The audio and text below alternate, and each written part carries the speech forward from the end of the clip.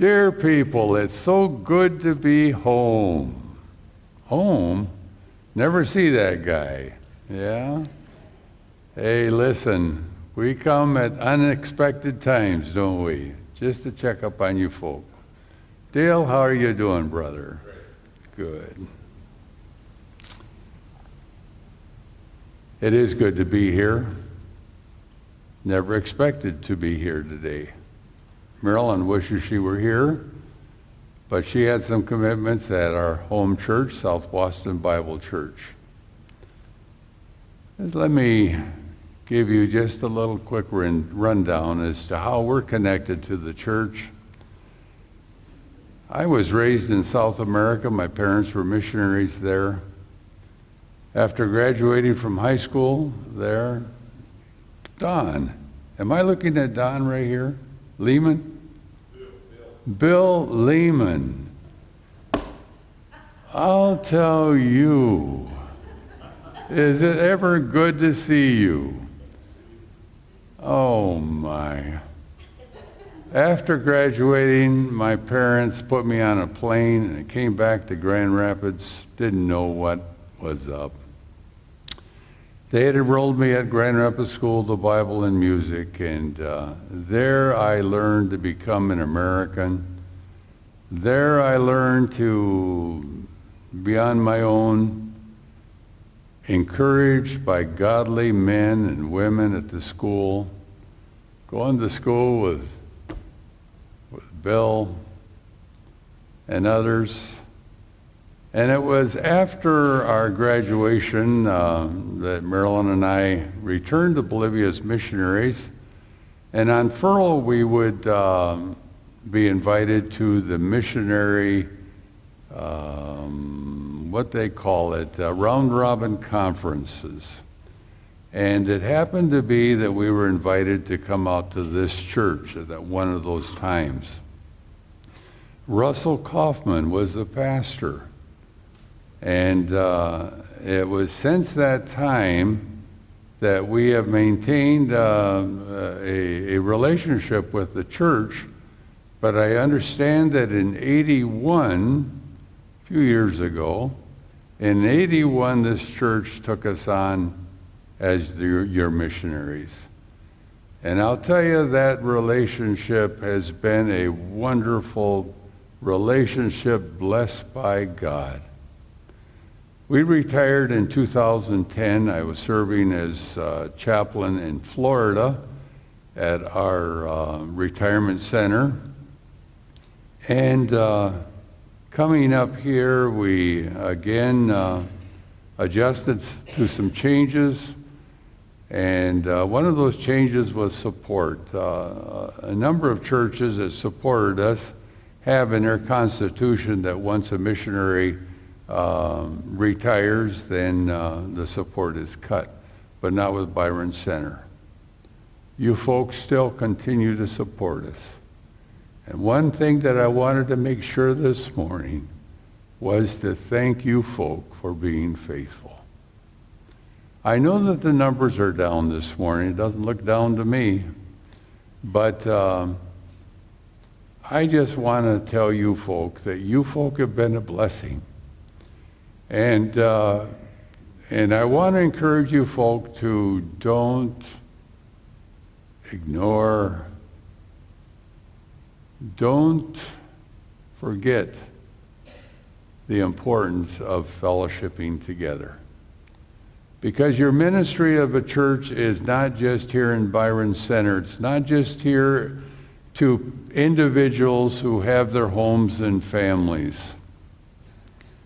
Byron Center is reaching out around the world. Andy and Kathleen, Paul and Marilyn, and many others. And if it wasn't for you folk maintaining the custom of getting together and living together as a church, you would not be supporting those ministries. And how important it is that we forsake not the gathering of ourselves together. While I'm making some introductory remarks, I want to put out a plea. Dale and I are members of an organization called New Creations Prison Ministries. We serve on a team that goes into Ionia, and tomorrow night we are going to be up there again. We meet with 10 students. We're taking them through a 26-week course. We're on week number 25, and the following week we're going to have graduation. I'll tell you, dear people, it is a ministry that I never expected would be so enriching. There isn't a week that the team doesn't leave that prison high-stepping for joy and thankfulness for the opportunity to reach into those who are unreached. Many of those men have lost hope. Many of those men have been cut from their families. Many of those men have no contact with the outside. Many of those men have lived most of their lives in prison. And when we come along, we bring a little bit of light. We bring hope, and we share with them the Word of God, that living Word that changes lives. We started that course with these 10 guys 25 weeks ago. We didn't know each other at that time, but now we have become friends. Why am I bringing this up? Since COVID, it has been slow for us to get back into the prisons. And I am responsible for a team that goes up to Carson City. We just heard from the chaplain that in 2 months they hope to be able to accept us and allow us back in. You know what, dear people? I'm the only one on that team thus far. We usually have 3 or 4 men that go up. My plea, Tim, others that might be here, guys, I want to challenge you. Help us out. Help us out. You do not have to be a Bible student. You do not have to be a doctor. You do not have to be a theologian. You need to be somebody that is walking with the Lord and cares about others. I would like to see others join Dale and myself in this ministry. Presently, we're going into Egler and Jackson. We're also going into Bellamy Creek and Ionia. That just started last week. And we're so thankful that we have a team that goes into Huron Valley, Ypsilanti, with the ladies there. And God is blessing this ministry. And we need laborers. Pray ye therefore the Lord of the harvest, that he'll send forth laborers.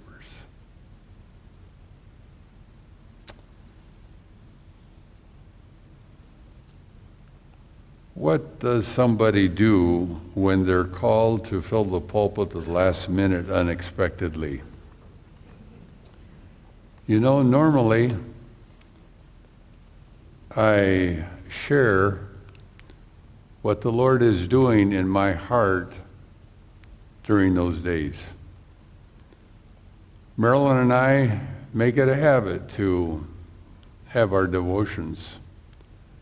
We've been reading a schedule, a book, a Bible through the Bible in a year. So we separately read the same portions each day. And we find that God prepares our hearts for what God has planned for us that day. And the message I want to give this morning came from that particular source. God has a way of knowing. God has a way of preparing our hearts for opportunities. I was at the gas pump the other day in Costco. And I followed a car up to the pump ahead of me, and I was behind him. And he was from Wisconsin. And we had a chance to chat there, and I says, well, I see that you're from out of state. And I said, welcome to Michigan. I trust that you're having a good time. Who am I to welcome anybody to Michigan? It'd be Bolivia, if anything. And he looked at the license on the front of my car, and it has the Bolivian flag on it. And you? Oh my. The door opened right up. I'm a missionary. I love the Lord. What about you? Just fantastic. Fantastic. Thursday, we found ourselves in Syracuse or Elkhart, Indiana, for a baptismal.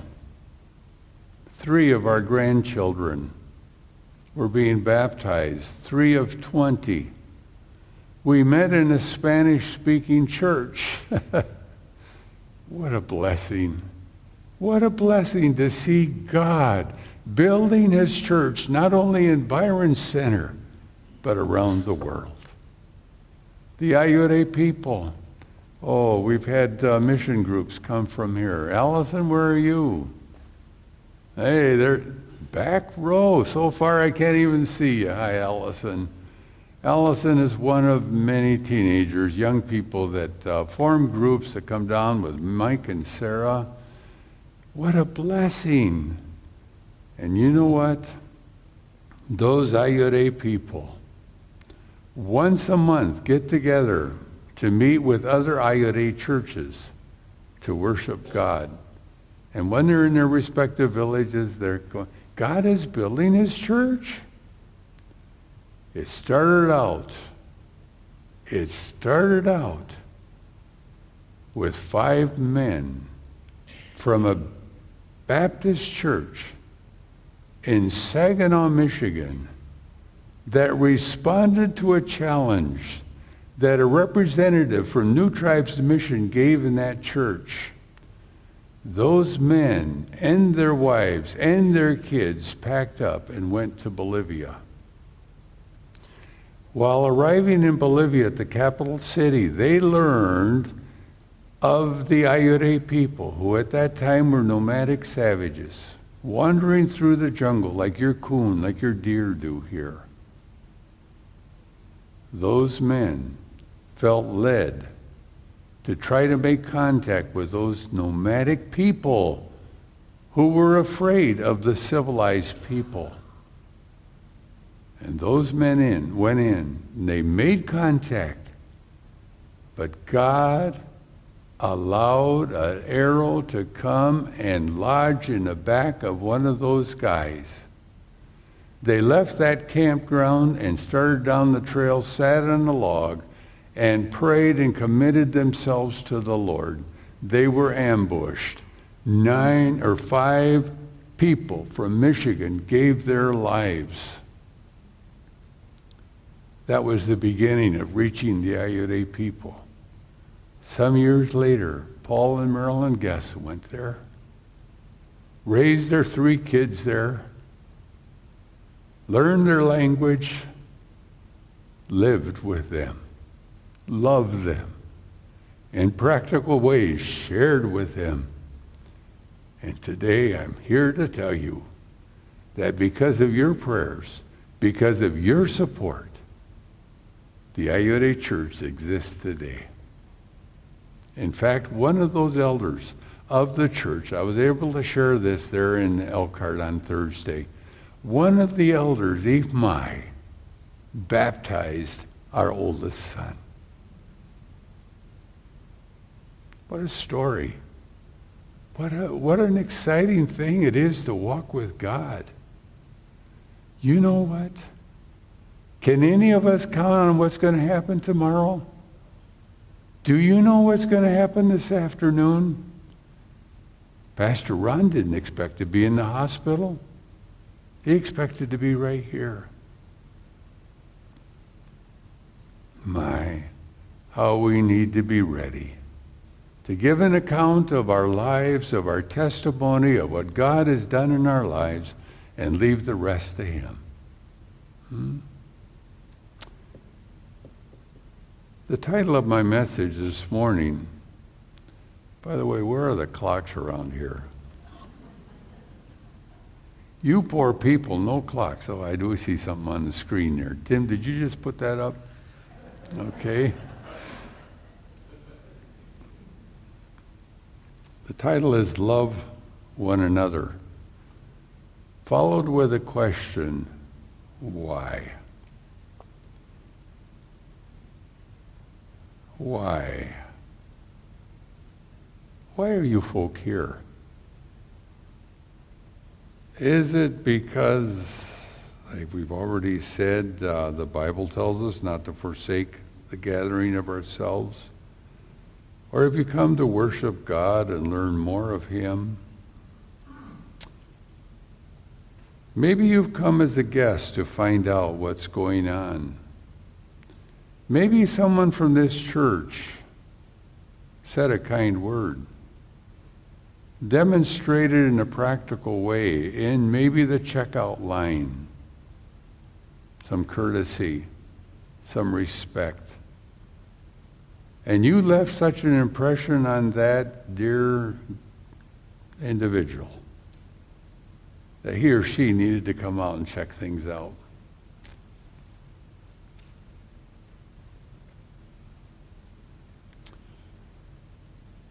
Maybe you're here because you're discouraged. Maybe your family, maybe your relationship with your wife is not going well. Dear people, I'm glad you're here. And I trust that the thoughts that I share this morning will be a blessing to you.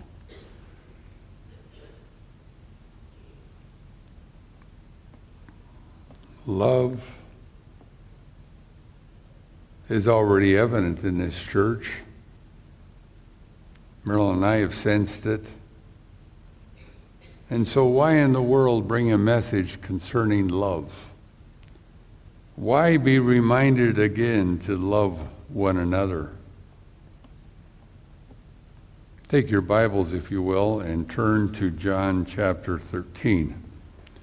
And I want to read from verse 18 to 35. John chapter 13, verse 18. I speak not of you all.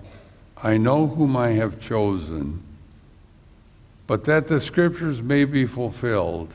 He that eateth bread with me hath lifted up his heel against me. Now I tell you, before it come, that when it is come to pass, you may believe that I am he. This is Jesus talking to his disciples. They are celebrating the Lord's Supper. And Jesus begins to tell them things that are disturbing. Talking about choosing one.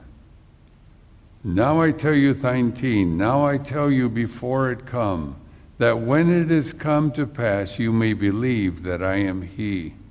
Verily, verily, I say unto you, he that receiveth whomsoever I send, receiveth me. And he that receiveth me, receiveth him that sent me. What a beautiful relationship. To know God. To be sent of God. To be cared by God. 21, and when Jesus had thus said, he was troubled in spirit, and testified and said, Verily, verily, I say unto you, that one of you shall betray me. Ooh, sobering words. Jesus was already troubled. He knew what was waiting for him. He knew why he had come.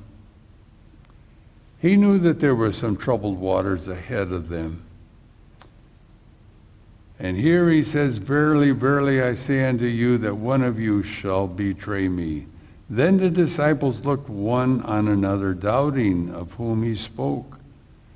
Now there was leaning on Jesus' bosom one of his disciples whom Jesus loved.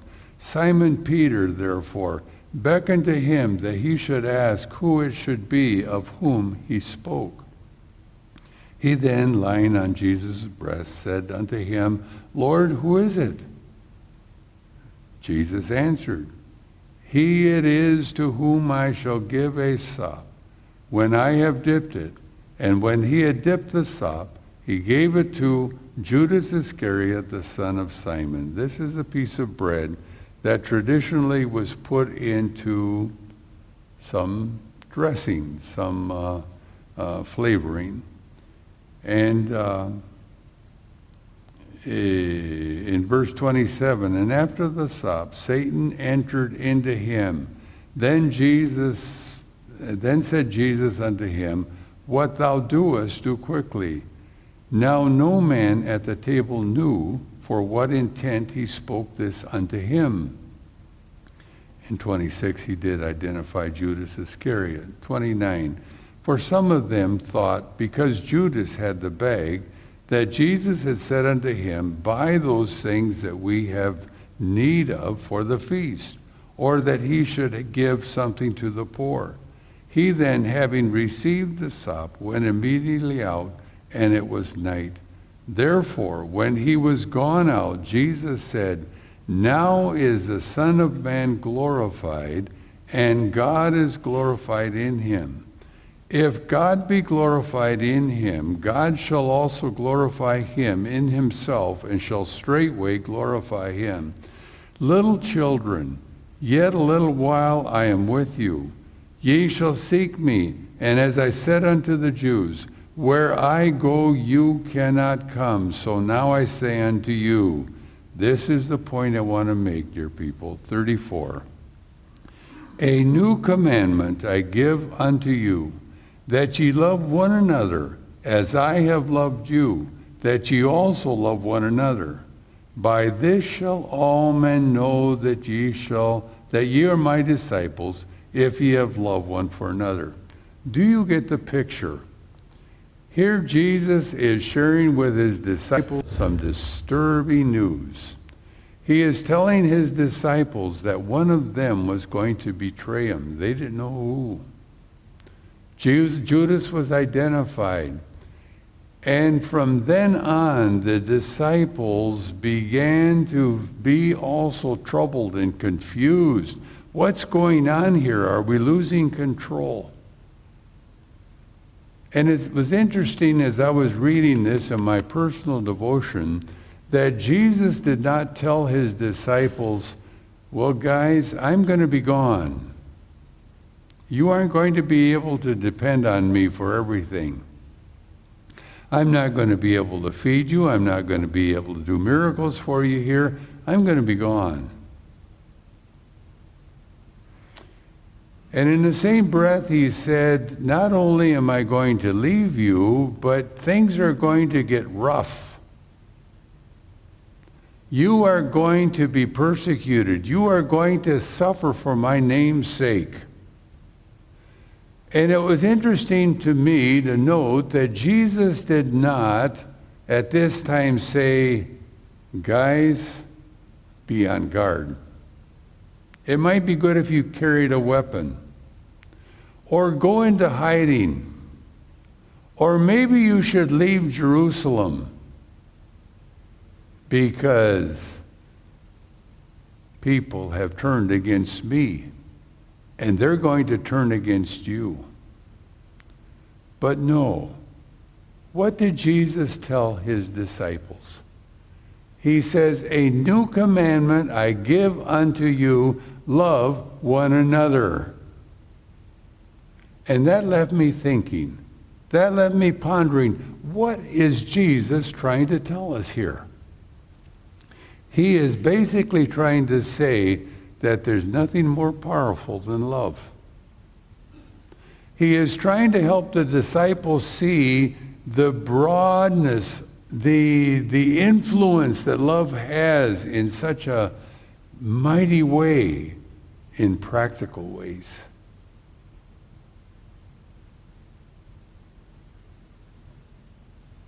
We are commanded to love one another. It is our identification to the world.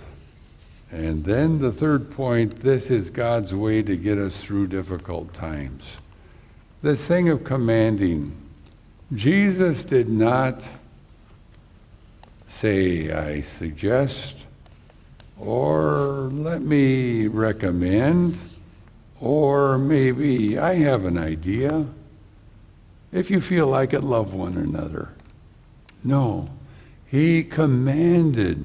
This is a must that we love one another. John 15:12 and 17 says, this is my commandment, that you love one another as I have loved you. These things I command you, that you love one another. Christ first loved us. It's not an option. You and I, as Christians, have been commanded to love one another. Now, for some people, it's easy. Or to love certain people, it's easy. But guess what? You know what? We are different. Wasn't it one of our teammates, Richard, told us the other day when we were there in Ionia about if it wasn't for people, we wouldn't have any problems. How true that is. But in light of the context that we've just seen, Jesus is telling his disciples that things are going to get rough and that they needed to put into practice this law. Love one another. Because you're going to have to care for each other like never before. You are going to go through some difficult times that are going to even test you. Love identifies us to the world, not riches, not color or knowledge. We read in 35, by this all will know that you are my disciples if you have love one for another. 1 Corinthians 13, what is love? Love suffers long and is kind. Love does not envy. Love does not parade itself. Love is not puffed up, does not behave rudely, does not seek its own, is not provoked, thinks no evil, does not rejoice in iniquity, but rejoices in the truth, bears all things, believes all things, hopes all things, endures all things. Love never fails. That's love. Endures all things. Sees the good in others. Encourages, builds up. But then the third point is that this is God's way to get us through difficult times. Difficulties can be described in many ways.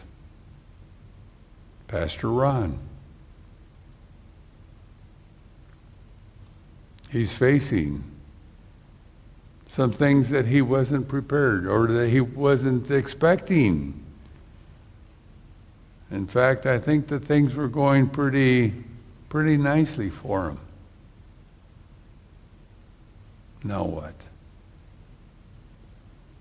And I find that most problems, most difficulties come from an attitude of pride that feels like I am right and you're wrong. I dress better than you do, but I know more than you. Who is right? Wars have started over that question. Who is right? I have been given a responsibility to oversee the addition to our fellowship hall there at South Boston Bible Church. And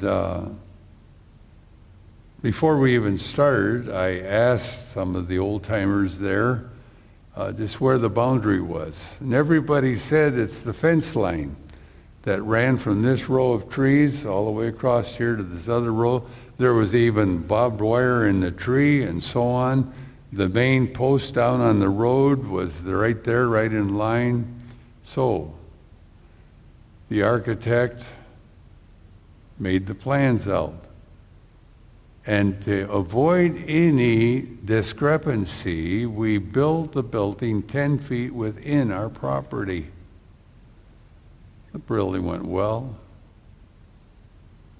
It's done. But one particular day, the owner of the field across the fence had prearranged with a surveying company to come and check out the boundary. The boundary, back in the good old days, was the fence. But now, according to the satellite, the coordinates were not the fence. In fact, it stood in the way of one of the corners of the building, the northeast corner. When the owner found that out, and his wife in particular said, "Tell him to tear it down."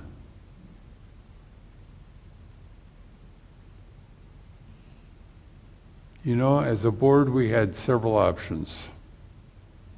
One was to take it to court, because we felt like we had a leg to stand on. There is an understanding, there is a law that supports those old fences, long before there were satellites. There's also a law that says if you maintain a particular section for over 15 years on your side of the fence, it's as good as yours. That was one option. But as a board, we looked at Bob Keatsman as one who needed to know the Lord. And to bring it to court would just make matters worse. It would take a lot of money.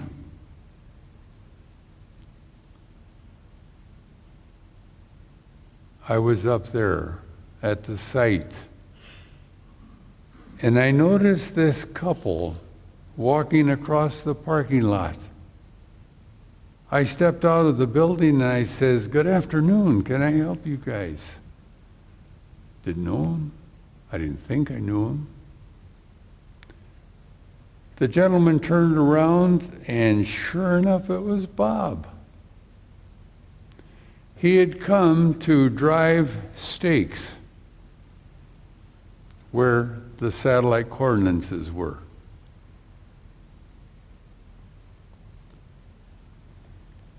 I looked at him and I says, "Bob, I don't know if you know the story, but as a board, we did everything we could to avoid any problems. We were told that okay. Besides, Bob, we want to make a difference in this community as a church. Bob, I want to be able to look at you in the eye any time of the day and be able to say, how can I help you?" And in that particular conversation, and the lady was not his wife, but was a daughter who had helped Bob in other problems concerning the boundaries in other properties. And I says, her name was Bobby. I said, "Bobby, I've been looking forward to meeting you." She's a veterinarian. And you know, that conversation ended with both of them saying, "It's going to work out."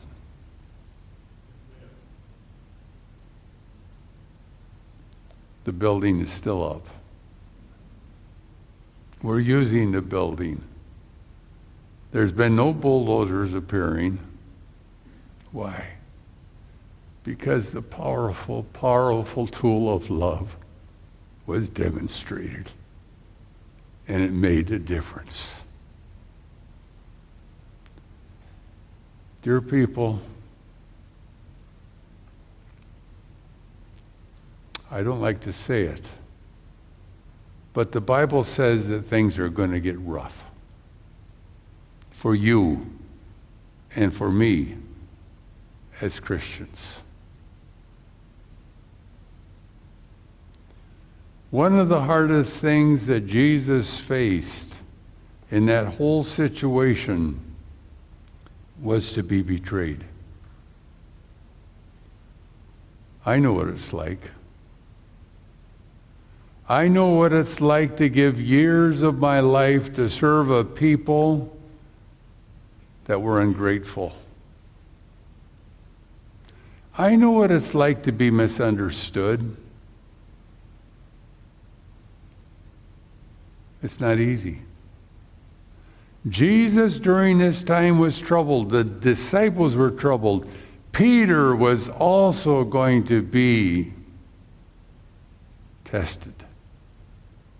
And the Lord said, Peter, I have news for you. Before the cock crows 3 times, you're going to deny me. What? I'm not going to deny you. I am going to follow you right down to my dying day. Peter, you're going to need the love and support of others.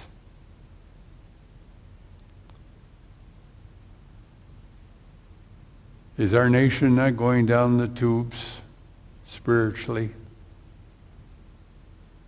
Some of these liberal ideas, some of these humanistic ideas just blow my mind. How far have we gotten? So much so that now churches are being scrutinized, pastors are being scrutinized. The truth of the living word is being questioned. Are you ready? Are you ready? And I want to say this morning that what Jesus wants to hear from you are his words. Love one another. Care for each other. Dear people, we love you. But God loves you even more.